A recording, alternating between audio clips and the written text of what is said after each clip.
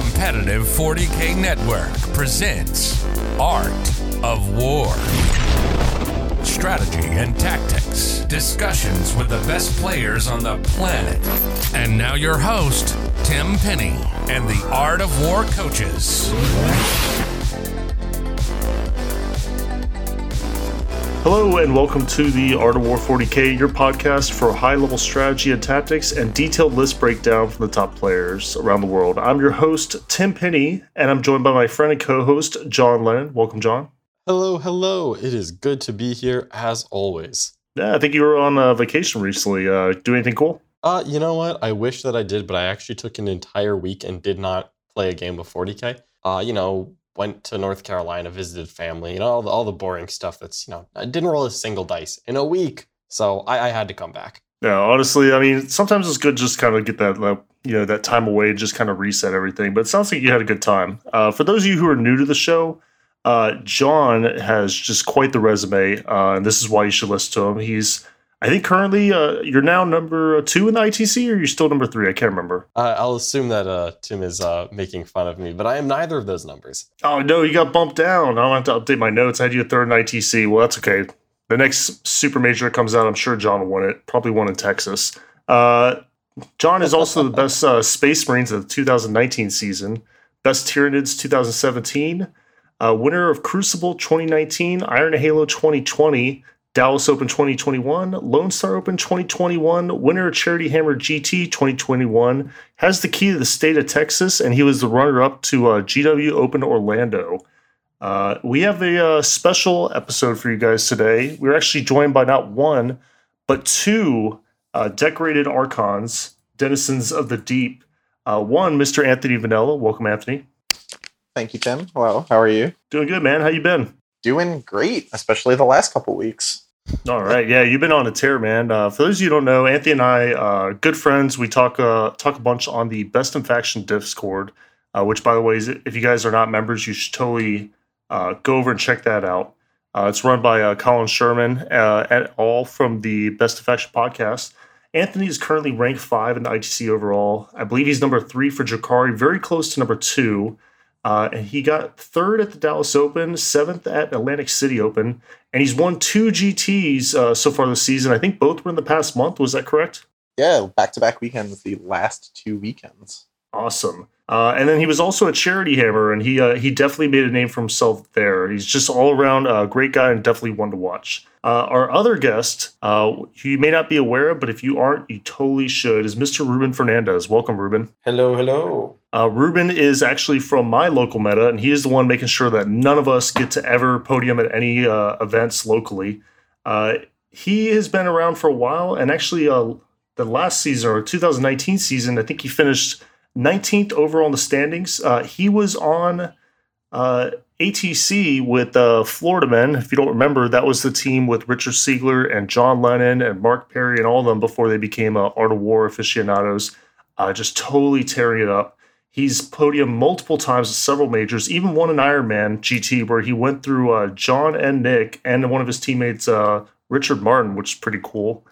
He's won multiple Art of War TTS leagues. And honestly, probably just a bunch of other stuff that we're forgetting. Does any of that sound right, Ruben? Sounds about right, yeah. Sounds about right. Yeah, absolute terror. He's taken down pretty much, if there's a big name at a podium or a major event, Ruben has it probably at some point taken down. So he's also one to watch. I feel so what we're going to do today... I've got to say one more thing about Ruben. Ruben is the 3rd musketeer behind the dreaded Breviathan. It was not Richard and I who came up with it. It was Richard and I and Ruben. There you go. So He's the one, if you submit an extra $5 to the Patreon, I can give you his address and you can throw eggs at his house. I can't complain because I brought the Breviathan too. And Ruben also recently won the Saltier Classic GT, a GT down here in the South Florida, Miami area, where he actually ran a very unique list. I believe it was all Witch Cult, kind of almost as a meme, but then he ended up taking down the whole thing. But we'll talk about that in a little bit. So, Ruben, how are you doing, man? I'm doing good. Just relaxing. Happy to hear with the boys. Sweet. Well, I wanted to do something a little bit different. We actually brought on 2 different Drukhari Archons, and we kind of did a little collaboration and kind of almost not like a full-on debate, but kind of like idea sharing. because these two lists are very different. So what we're going to do is we're going to go one by one. We're just going to have them just run down their list from top to bottom, and then we're really going to dig into it. So, Anthony, let's go ahead and start with you. Just give us your list. Don't go too much deep into it. We'll go into it afterwards, but just run it down top to bottom. Cool. So the first detachment is a Dark Technomancers detachment. You may have thought they were gone, but they are only mostly gone.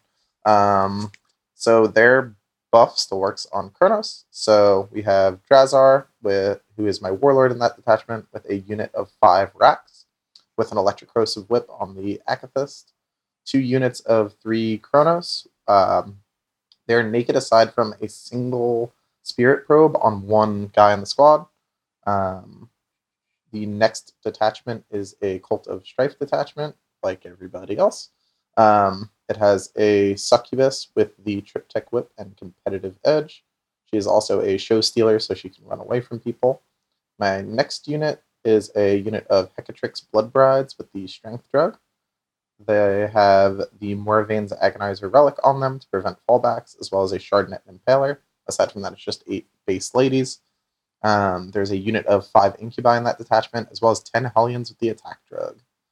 The last detachment, like most Drukhari lists, it just goes and goes, is a Cabal of the Black Heart detachment with a Court of the Archon with 4 Sliths and 4 Ur-Ghuls.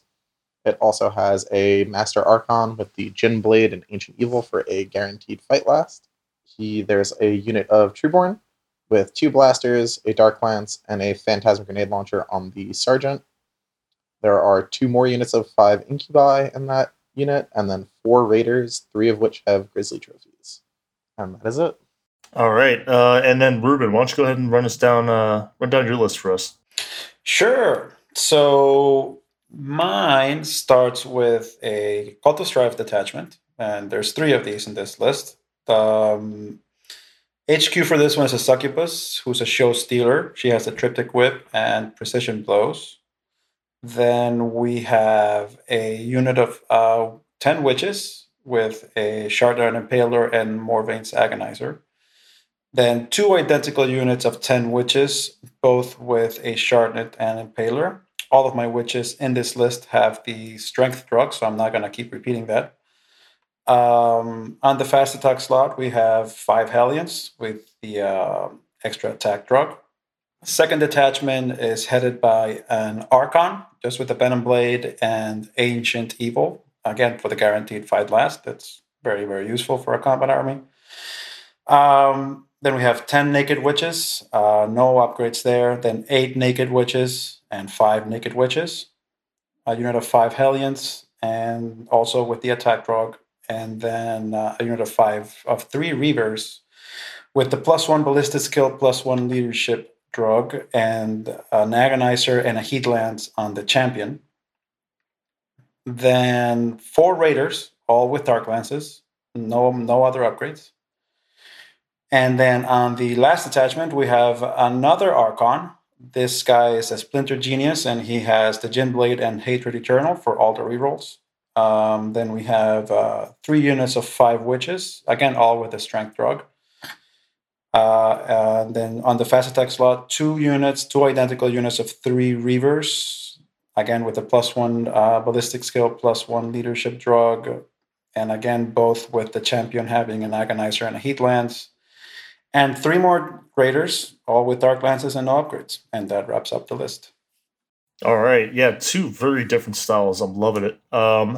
So what I think we're going to do is normally we kind of just really go into details. We brought up like, hey, what's your CP budget and what's your your stratagem use and everything. I kind of want to go a little bit more into almost like the flow and the concepts of the list, and then at that point we just kind of start bouncing the ideas off each other.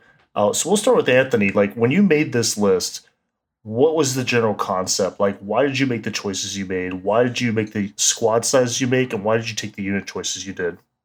So I'm coming to Drukhari from Blood Angels. And if you've ever played Blood Angels, you're probably familiar with that all-in, back-breaking go-getter playstyle. I wanted to kind of keep the spirit of that alive, if not the sub-faction itself. So a lot of the lens that I see Drukhari through is through the idea of setting up big, what I will frequently refer to as a go turn. There'll be a turn in the game, typically turn 2, but sometimes turn 3, where I'm setting up a scenario where I'm engaging anywhere from 3 to 7 fights just all at once. If I can successfully land that turn and navigate it correctly, the game typically ends at that point. But the onus is kind of on me at that stage to make sure that I execute that typically fight phase correctly. There's a good bit of shooting in this list, but it's mostly ancillary and to take out targets that I don't want to have to commit melee resources to. The Cronos do a great job of clearing out nonsense like Admech dogs or Admech infiltrators, or kind of anything with that like sweet spot 2 wound profile.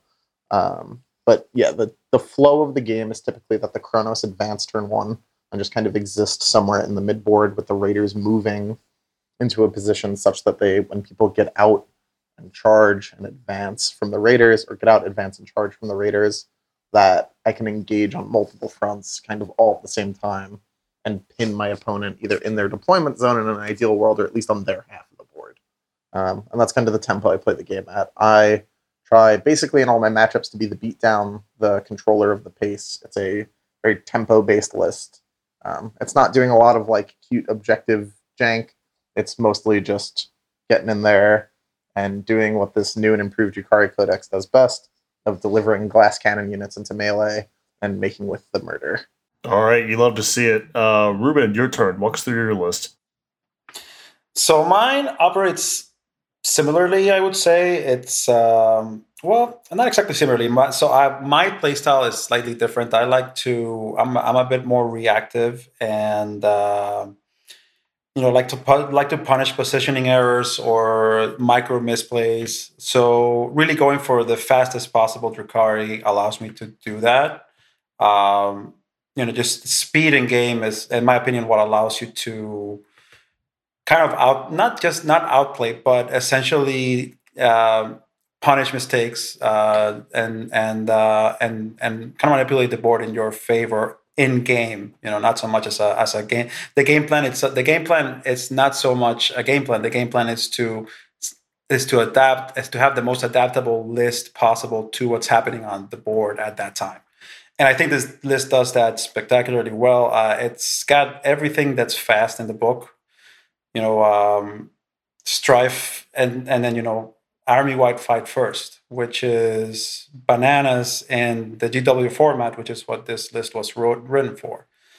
It plays really well into the... we're not going to go into matchups, but it just plays really well primary game. It has extremely good play into herd the prey or engage or stranglehold or any of those secondaries.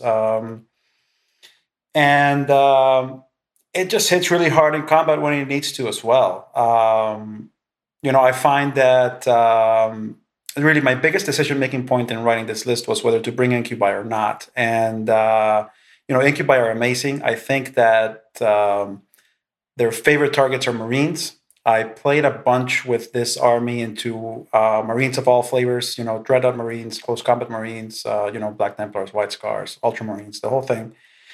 And at the end of the day, into Dreadnoughts, the -1 damage makes them irrelevant. Into Combat Marines, yes, Banger Vets will die much quicker to Incubi, but I was able to play the game better with more OPSEC and more Witches. So, Witches it was. So it has some shooting. It's got the heat lances on the pikes, and it has the dark lances, which there's no rerolls in this list. Everything is Strife, but it's still dark lances. So in the mirror match, it allows me to demech the opponent about as quickly as they would demech me, and then just play a better close combat game.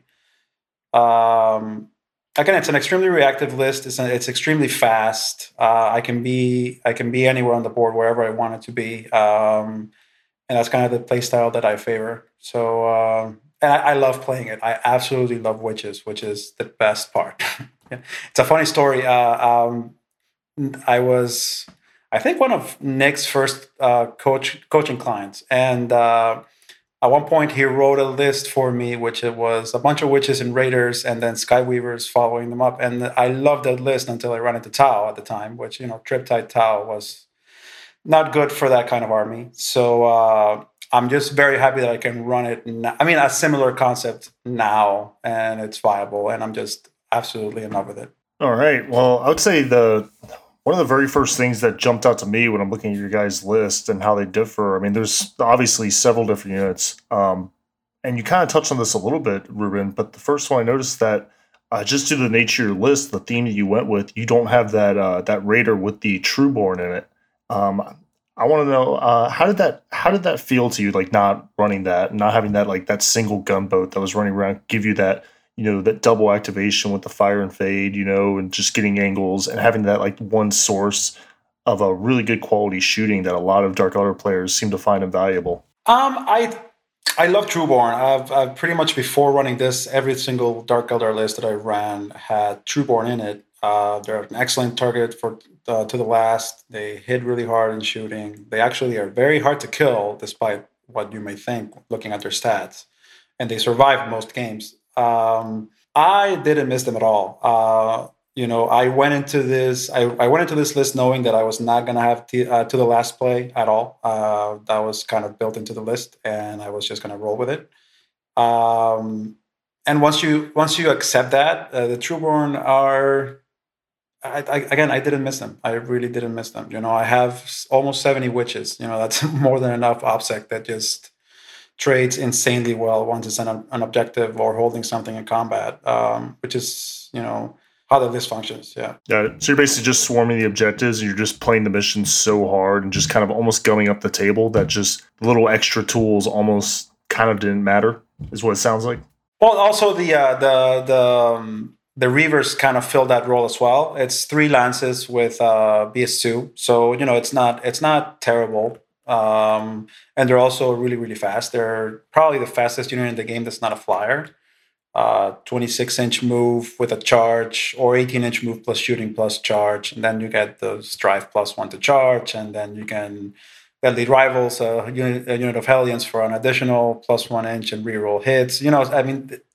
It's just so fast, and there's still enough little ancillary units that can jump around and do things that I wouldn't say the army doesn't have tools. It definitely has tools. They're just different. They're not, your usual Court of the Archon, Trueborn, et cetera, et cetera. Makes sense. Anthony, what do you think? When you're reading Ruben's list, does anything jump out to you, or anything you want to ask him? I kind of almost want to play you guys off each other here a little bit here. I miss my Reavers every day. I used to run them.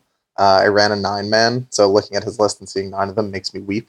I ran a stupid big block of them because my local is a lot of like big stupid block units that you need to be able to like one round or you're gonna die. So like I can't really do like the 3-3-mans thing, but it's real. I think that part's really cool. My Trueborn, more often than not, in a laughable amount of matchups, are bait. I'll throw them just like to the wolves, and someone will commit to them and be like, haha, I got your Trueborn, and then I like violently table the rest of their army because they put a bunch of resources into killing the Trueborn. That happens, I would say, at least twice a tournament, where I put the Trueborn into a position that's like semi-hidden, so that it's like inconvenient to get to, and then people inconvenience themselves greatly to kill them, and then they die to the melee stuff, or they undercommit to the Cronos, or vice versa. So I get that, like, the Trueborn aren't like the most important part of my list. The court, however, is crucial, and that might be more of a player difference. Why don't you go ahead and walk us through that? Why is this so important to you? I know some people take it for to the last. Is that the only reason, or is it for other reasons? I think I've heard you say sometimes you don't even take the last. Yeah, I have never once taken either While We Stand We Fight or to the last. So that court unit exists because I think I've lost like 6 or 7 times total with Drukhari, and 2 of those have been to Tyranids. I have a player failing of myself where I am not always great at screening my home objective from nonsense like Termagants or Hormagaunts or insert bug unit here that runs into my backfield and yoinks my objective away from my mere 5 racks. The court was my solution to that. My court just entirely take up an objective, and if someone wants to like nonsense near them, the court will just murder them. And I don't really have to think about it as much. Because what I was finding was pretty often a lot of lists either like Tyranid GSC or just like in general have something that can deep strike closer to you than normal, or just at all, and then murder 5 racks, and then my home objective is gone, and now parts of my army have to turn around, and it's a nightmare. So my solution to that was the court unit. In matchups where that's not necessary, they're a great bully unit to go along with the Cronos and that kind of like earlier wave stuff to like gum up space and take up objectives and so on and so forth. It's also nice to have another unit of note. I never put them in a raider. They always just start on the table behind a wall, and they kind of just hang out there until turn 3, which is when they get their invuln, which is typically when I'll start using them unless someone feeds me something tasty. It is worth noting that the Cronos give you the ability to put units on turn 5 power from pain with a stratagem. So you can often, if someone leaves something in the midfield, you can charge the court into it, eat it up, and then just jump to turn 5, even if it is as early as turn 1. Because they are a Cabal of the Blackheart, so they'll get advance and charge on turn 1. So I've done that play once or twice. It's pretty clutch when you pull that off. But yeah, that's the purpose of the court. They have been very, very instrumental in the wins that I've had following Charity Hammer. That was actually a list change that I made while I was at Charity Hammer. After I lost to Tyler, I was sitting and talking to Nick and Brad Chester a bit. And I was like, I gotta make a change. I don't know what to do. And they asked if I had ever played a court. I said no. And now here we are. They're like one of the most important units on my list. The court right, is... you'd love to see it. Honestly, the court is like the single biggest thing I miss from Ruben's list because it's pure witch cult. There's so much benefits to being a Slaanesh army that actually has access to stratagems and data sheets, which is all that I will acknowledge witch cult as, just Slaanesh with stratagems. But man, I miss that court of the Archon. Obviously, I've used it myself several times, and it certainly packs a kick. I'm happy to see that it found its way into your list, Anthony. Yeah, it was an absolute game changer. Just having something that's like thick and durable, as like a bit more of like a meta poke.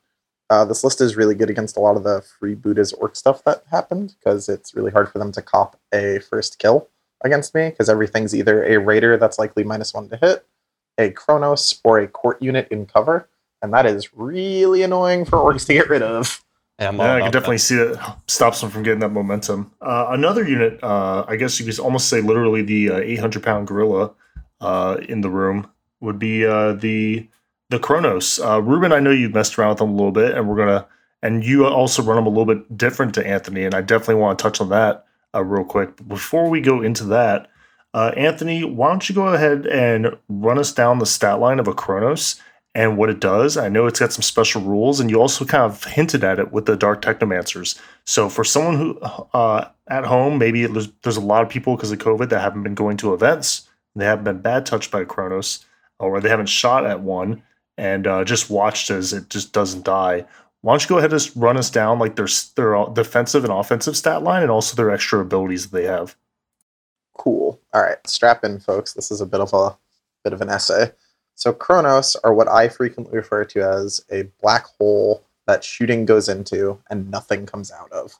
I've seen them face tank like 15 to 1600 points of AdMech shooting and just shrug it off with one dead dude from the 6 total. They are literally monsters. So base stat-wise, they're movement 8. They are weapon skill 4. They're ballistic skill 3, though that one doesn't matter because they have flamers, which we'll get to in a second. They are toughness 6. They have 7 wounds, which is an irritating amount. And they have 4 attacks, and their leadership 9. The leadership only really matters because they can't fail morale. You can kill 2, and there's just no morale check unless you have like a whole bunch of negatives, and then they start failing. But it's pretty unlikely to end up in that scenario. Defensively, they have a 3-up armor save. They have a power from pain and vuln, which is either a 6 or a 5, depending on what turn it is in the game state. And then they have a 5-up feel no pain. So they take a lot of shooting to put down. Offensively, they have normally, before Dark Techno factors in, they have a Strength 5, AP 2, Damage 1 Flamer. That is damage 2 on 6s. Because of Dark Technomancers, this becomes +1 to wound, and damage 2, damage 3 on 6s. And that's the Cronos. All right, and then Ruben, I was actually talking to Anthony about this. You run your Cronos a little bit differently, not so much the big squads. Why don't you go ahead and run us down how you run them and why you run them that way? Because I think it kind of fits into your playstyle of like the hyper MSU. So yeah, in my case, I've also run Cronos a lot. I do enjoy them. I have a bit of a different opinion on them. So my take on it is 2 or 1 man squads are great because they're not attractive enough to shoot serious things into, and it's still very, very durable.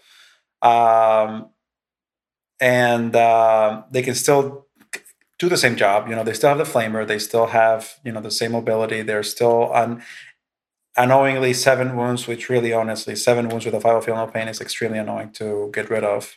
But in my experience, I mean, maybe I've been unlucky, but the 3-man units, when they get targeted down, they definitely get taken down. It's not, especially by shooting armies, it's not an immortal unit, at least not in my experience. So what I've found success in is either 2x2, which is 8 power level each. So in matchups or in terrain where there's not a lot of cover, I can reserve them both for 2 CP.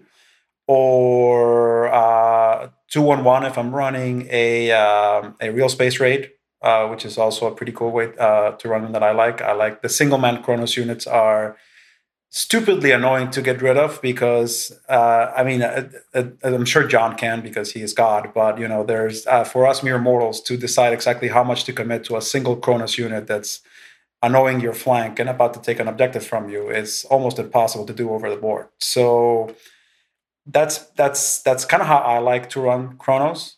But again, I mean, I'm just a sucker for the ultra MSU, ultra annoying, be everywhere kind of play style.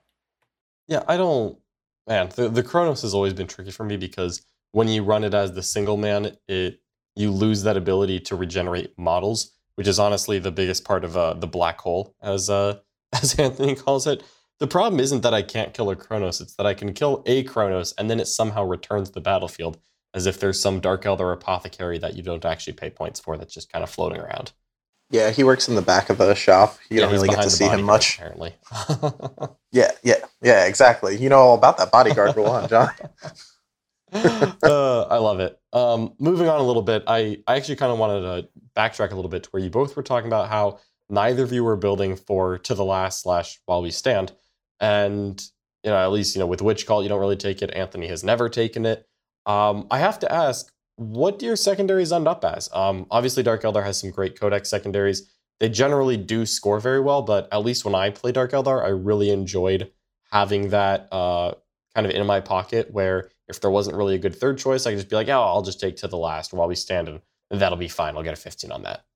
So the question for each of you, I'm going to go ahead and assume that you both end up taking either Herd the Prey or Stranglehold Engage in All Friends pretty much every game.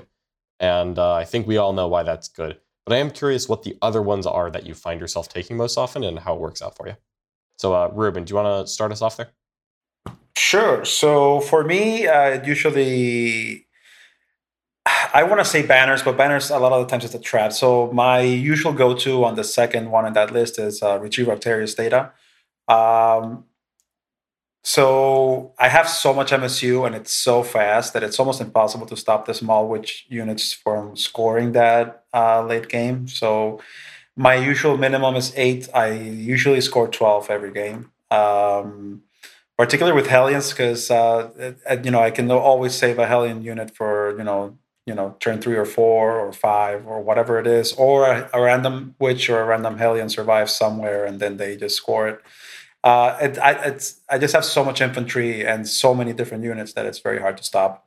So that's number 2. And then number 3, it just depends on the mission or the opponent. That's how I've been rolling with it. Either assassinate if the opponent allows it, or kill points. I always forget the name of that secondary. Or big game or anything like that. That's this kind of opponent based it's where I end up going. Yeah. All right, Anthony, what you got for us?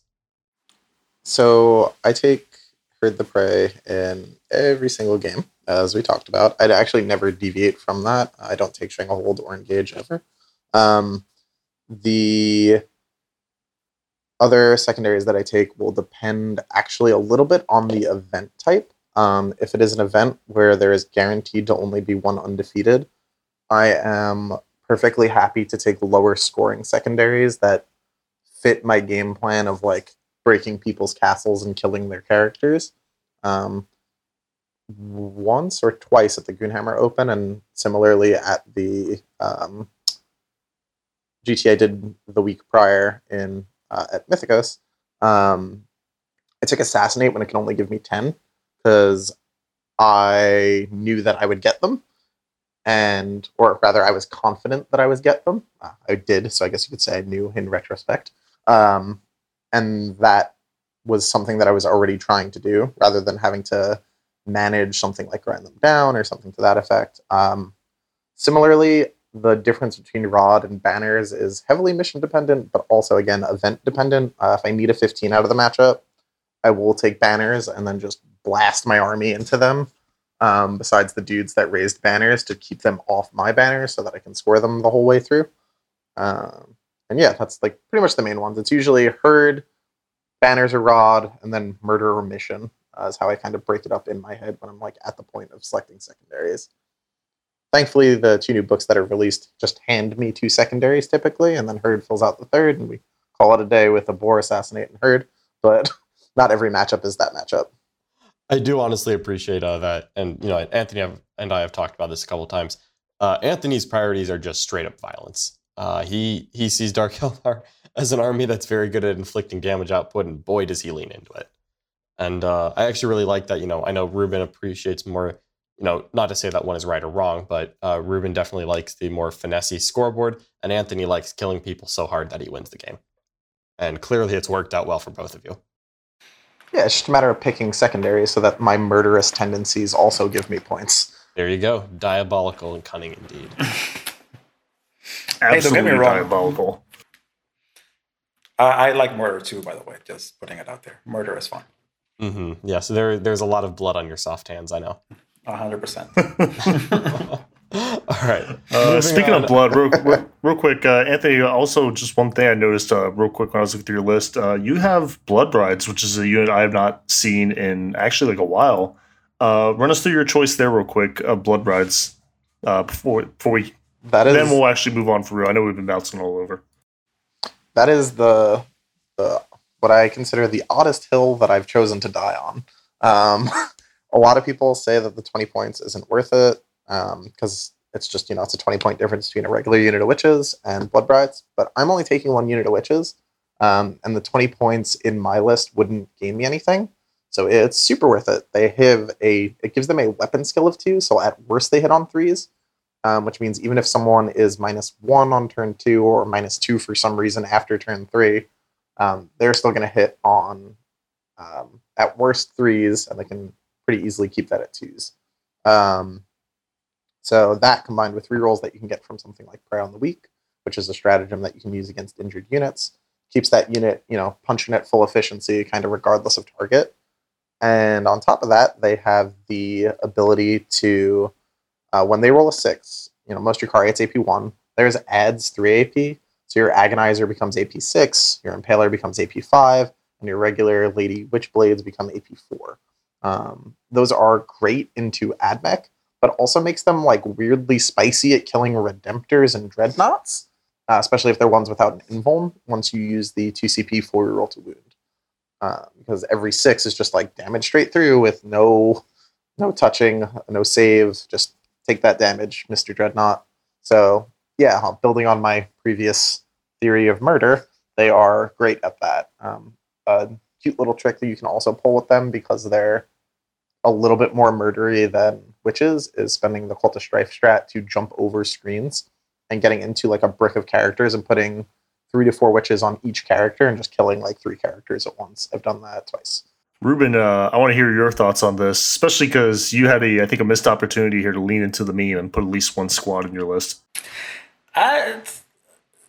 I love Bloodbrides. I've ran them so much. The extra rend John can attest to this. It just makes Gene Stealers so freaking sad because it's so much cheaper than a Gene Stealer, and it's just better in every single way. But it's 20 points that it's essentially 2 heat lances or some upgrades here or there that I don't know. I couldn't bring myself to do it, Tim. I couldn't bring myself to do it. I get it. I've run them so much. I run them a lot. They're extremely fun. And I love, the AP5 on the Impaler is just hilarious. Just when you tell people, it's AP5. Okay, I guess I don't get a save then. But yeah, in my case, I just have so many witches that at the end of the day, it ends up not mattering. And I have pulled that same trick of jumping over screens, by the way. It's super fun. You love it. All right. Well, I think that finally wraps us up on the units. Sorry to bounce us around a little bit there, but I just kind of saw it and I was like, man, I have to ask. John, what do you think? What's next for us on the docket? All right, John has gotten sucked into the warp. I will. I think what I want to ask about is CP and stratagem use. I'm assuming most of it. Are you here, John? I'm back. I was briefly seized and taken away into the webway, but I got right back in it. So, all right, I was about to ask about CP and stratagem use, unless you want to ask about something else. I'm assuming it's mostly for buffing up your guys' Strife units, but if we want to get into the details of it. I actually did. That's actually exactly where I'm going, by the way. And I did actually want to get into a little bit, just because, with Dark Eldar, when they came out, and especially since I played it, since I jumped off the bandwagon, or off the Raider, well before a nerf dropped in, we kind of lost 2 CP. And Dark Eldar just have so many stratagems that you can't use all of them. And I think it's a little bit of a trap to try to, because you just have more good stratagems than you have command points in any list, even if you literally start at 12, which, honestly is a good problem to have for a codex. There are many codexes who are jealous of that. So I kind of wanted to ask what stratagems you see as traps specifically, and which ones you've actually found as like mainstay use every games. Anthony, you want to kick that one off for us? Sure. As far as traps go, anything involving a command point reroll and a Dark Lance, just don't do it. Just save yourself the pain. It's going to be a 1. Don't do that to yourself. The other one that I see people talk about a ton, but I've literally never used, is Hyperstim Backlash, which I'm sure Ruben maybe uses, because he's got literally all witches, and if he doesn't use it, no one should use it. Yeah, I just never have looked at my witch unit and been like, I would much rather you have an extra attack than full reroll to wounds, or +1 strength, or whatever permutation of that may be. Yeah, that's pretty much the 2 that where I'm like, I don't really use those. The ones I use a ton are Prey on the Weak. I feel like I don't see people talking about this one enough. It's really easy to pull one dude off a squad, and then give a unit that's very far away from your Archon, or maybe doesn't even get rerolls from him, reroll once to hit in melee. And if, God forbid, the unit falls below half, you get full rerolls, which is insanity. So that stratagem is extremely good. I use a lot of the Strife ones a bunch. Reroll wounds, the 1 CP flip belts, the 1 CP turn off Overwatch, that sort of stuff. And then probably the other one that's the most commonly used is the 1 CP Cronos stratagem to put a unit on turn 5 power from pain. So the way that one works is either the Cronos or a unit within 6 inches of a Cronos has to kill a unit, completely wipe it. If they do that, you spend 1 CP, and that unit now has turn 5 power from pain benefits for the rest of the game. Gnarly. Ruben, I'm putting the same question right at you. So I've never used Hyperstim Backlash once. It's a complete trap. Yep. Never use it ever. It's not good. 2 CP is not worth that at all. Really, most of my CP are used on Art of the Kill, the reroll to wounds. It's just so good. It's just so freaking good. Then just quality of life stuff, and again, yes, do exactly what Anthony said. Never ever reroll a Dark Lance, hit or wound or damage or anything related to a Dark Lance ever. Just don't. Then, so Art of the Kill, flip bills for 1 CP, ignore Overwatch. Really, those are just the best stratagems we have. Lightning fast reactions when it's clutch, and I think I can get my opponent to commit more resources to killing something that they should. Enhance either sales, of course. If I want to reposition a raider somewhere interesting, that's always very useful. I said it's like you said, John. Like there's just so many good stratagems that you can't use them all. And really, the one thing that my army does really well is interrupted combat. So that's I always see my list as playing 2 CP up just because of that. I never have to interrupt. So it just in my mind it lets me just use Art of the Kill one more time. Oh, and one thing that I always use now, and that really I like the Reavers. It's kind of the same reason why Anthony's kind of the same purpose for Anthony using Prey on the Weak. But it works all the time. Is in turns 1 or 2, if you want to send a Hellion unit to kill something really dead, you're hitting on 3, so it's not as reliable. So bringing a Reaver squad has been super clutch in the sense that I can use Deadly Rivals. It's a stratagem that almost no one ever talks about or uses. Essentially gives if a Reaver unit and a Hellion unit are within 12 inches and visible to each other, they each give each other for 1 CP full rerolls to hit and +1 inch to their move. So perhaps on turn 3 and up, it's not as useful, but on turns 1 or 2, it gives your Hellions an 89% hit rate, which is awesome. So I've used that a ton as well, and that's about it. All right, I like it. I noticed that neither of you. I mean, no, that's not true. Actually, I was about to say that neither of you went for Blackheart, but that's just straight up wrong. Anthony has Blackheart in there. I mean, I noticed that he didn't mention Vect because we talked about CP that you actually use. But I just have to ask this question because, well, quite frankly, I always remembered. Or I never remembered. How often do you remember to actually use Vect? Like, how often does this actually come up? Every single game. All right, there we go. I have a tried and true strategy with Vect, where the first time an opponent uses a stratagem that makes me upset, I use Vect. And it's not the most tactical or the right way to use Vect. Anthony, I'll be honest. I'm going to break my professionalism here. I love you, man. Like... come over, just be my kid. Let's just go on father and son 40K adventures forever.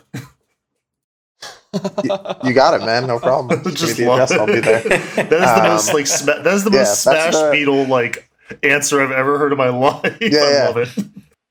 I'm a beetle smasher, man. That's what you do. It's really easy to forget to use Vect if you don't use it that way. So I have found the trick to just be like, unless I know a matchup super well, like if I'm playing against a bunch of Primaris, obviously you Vect Transhuman. Against Black Templars, you Vect either Devout Push or Vicious Riposte. It really just depends on the matchup, but general rule of thumb stuff is like the first time someone does something and I'm like, I didn't like that, I'll just Vect it, so that the next time they want to do it, it's more expensive. Often it's game plan disrupting, things like Fire and Fade for Eldar or the 3-up Invuln for Harlequin Bikes, if you were to take them as a Wally stand against me for some reason. Things like that. Just Vect, if you're an aspiring Archon, the first time someone says a stratagem, you're like, I didn't like that, and it seems like you'll do that again. Vect. Just get it out there. Don't forget to use it. That feels bad, because then you look back at the end of the game and you go, oh no, I didn't use Vect. I've definitely done that before, but I almost always remember to use it now, since I've adopted my tried and true strategy. See, I want to make fun of you for that, but also I've forgotten Vect enough times that I actually can't make fun of you. There you go. 100% the same here. I've forgotten to use Vect so many times. It's ridiculous. Alrighty, well let's roll on with the Dark Eldar here. We've talked about secondaries, we talked about CP. I do want to talk a little bit about yield primary objectives. It seems almost like redundant to ask, how does Dark Eldar play the primary? Because how don't they play the primary? But to tell you what, there's going to be at least one aspiring Archon here, so let's go over it, just for completeness. All right, Ruben and Anthony, together, speak in unison here. How do you guys score primary? Do you guys just completely overwhelm people? Anthony, do you like to abuse the court? How does the primary usually work for you? Primary method is violence.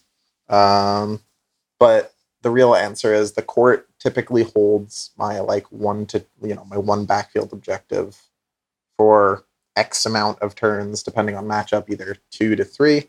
And then it just comes screaming out of my backfield, very upset that I caged it for so long. And then a raider goes back there to take over. That only happens if obviously like once all their reserves are out and all the cards are on the table. But yeah, most matchups are me looking down at the table state at top of my turn and going like, okay, what do I need to do to give you a 0 on primary? If that's realistic, that's the goal. If it's not, then we're looking at, just we're back to step 1, which is murder, which is like, how do I take away your most important pieces so later I can give you a 0 on primary? A lot of the mirrors that I've won as Drukhari, outside of people taking to the last against me and then not scoring it, are typically a result of me creating a very large primary differential turns 2, 3, and 4. Turn 5, depending if I go first or not, I will often, either have run out of dudes or whatever, but it doesn't usually matter by that point. But yeah, that's usually the game plan. Okay, I like it. Ruben, I know you've got obsec bodies that tie people in combat. Does that, by any chance, play into your primary strategy? Never. Why would it ever affect my primary? No, never. No. So that's exactly how this army works. It's just, and that's something that I purposely built into my list, is just to have extremely good game into the mirror and into Admech, and into both those matchups. I feel like my advantage is just primary play. I have so many tiny little OPSEC units that love to hold you in combat and then fight first. They trade really well. They trap something or hold them with no escape and a net, or just no escape, period. And then the following turn, they'll hit you first, unless you charge them with something.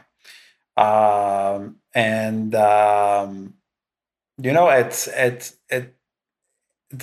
don't think I've scored less than 45 with this list on primary ever. It's just extremely efficient at playing the primary mission, and that's its main goal, is to play the primary.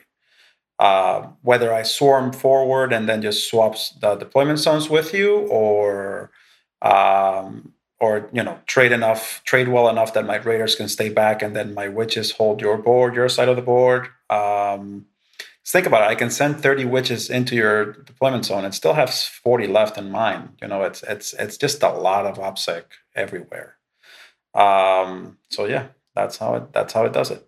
I will say the most jarring part of reading Ruben's list, sometimes my eyes glaze over when I read a Dark Eldar list, but the most grueling part was actually counting the number of witches, and it was a lot more than I thought. Like, usually I read a Dark Eldar list, I kind of skip over the witches. I'm like, yep, there are witches, and then I just kind of keep reading. And you know what? I didn't really get it until I sat down and started adding up, and I was like, "Ooh, this is more witches than normal." I've played against this list. It's so many. Just think back to the days double Gene Stealer cult build or double Gene Stealer builds, and there's just bodies just going everywhere, and you're just kind of in danger all over the place, and it's just a big, almost like a scrum in the middle of the field, and it's just absolutely ridiculous. Actually, I'm actually just curious. How many witches are there in the list? Total witches? There are 68 total witches in the list. All right, so not as many, not 70. So if you can just, maybe up your game a little bit, that'd be nice. I did. In my revision of the list, there are 70 witches. You would be happy about that. Oh, horses. Oh, he's skipping ahead on the questions. How could you do that? Well, you did kind of set him up for that one. I did. That's my fault. So Ruben kind of touched on this, and he said his list was kind of geared more towards the GW format, which for those of you home listening that maybe you haven't heard or haven't seen, the GW format right now is widely considered in the competitive community to be the most, probably the heaviest terrain out there. There are just these huge acrylic plates with GW terrain on top of it that are boarded up, so you can... There's cover just abounds everywhere. The only thing that's missing is just heavy cover. But you can easily get your entire army in cover close to midfield and not being able to be shot, which is just like a dream, a Dark Eldar dream. So definitely it's very, very good for that sort of thing. But I want to actually kind of pivot and ask Anthony, walk us through what your kind of regional and local meta, the terrain scene up there looks like, and how much did that factor into your list building? So it's fairly important, but not super important, I guess is the best way to put it. our local meta, shout out to my local store, Mythico Studios, great guys, do a good job with terrain. So we typically have 2 big L's in the center board, and then like a slightly smaller L in each deployment zone. The terrain gets moved depending on mission to kind of make this true. Typically, the other thing in your deployment zone will be a like thing that grants light cover of some variant, and then an AdMech structure, which is both light cover and dense. So you can get an inherent -1 if you're not behind obscuring. And then in the mid board, there's also usually often, besides the 2 L's, there's also usually a forest. So that is part of the Cronos being these absolute nightmares to deal with, because normally you can't lightning fast them, but if there's just a couple trees in front of them, then they are also -1 to hit, and that is a nightmare. So that is pretty, it's not build enabling, but it's definitely build helping. I didn't really have too much of an issue with the Cronos just getting like evaporated at Charity Hammer unless I was like putting them in a position to do so on purpose. So yeah, that's pretty much the local. We have fairly terrain dense boards. It's not GW's level, but it's what I would consider like a completely acceptable version of Ninth. Gunlines are not super common. They don't function great on those boards, but you can play a shooting army without being stifled. And I obviously have, I came up in that circuit playing Blood Angels, and now I play Drukhari, and I'm totally happy as a melee player as well. So it's like what I consider to be a good balance. But yeah, the big thing is the 1 thing of dense in the deployment zone, and then 2 more things of dense, like usually in the midline. So a lot of things are shooting through dense if they're not cutting the angles, or all right, if you're just Ruben, I'm going to bounce it back towards to you. Why don't you go ahead and expand a little bit on the GW format and your experience playing on it? I know it's what we've been playing locally down here, and just your thought process going to list, and then how you kind of approach that terrain format. So, as you pointed out, it's probably the heaviest terrain setup that we have in competitive 40K right now, or off the standard board layouts. It's extremely punishing to Alpha Strike shooting armies like Ultramarines, which have always been a problem for a Dark Eldar. So once you take the Ultramarines or the Ultramarine equivalent armies out of the equation, things get really real really fast. It's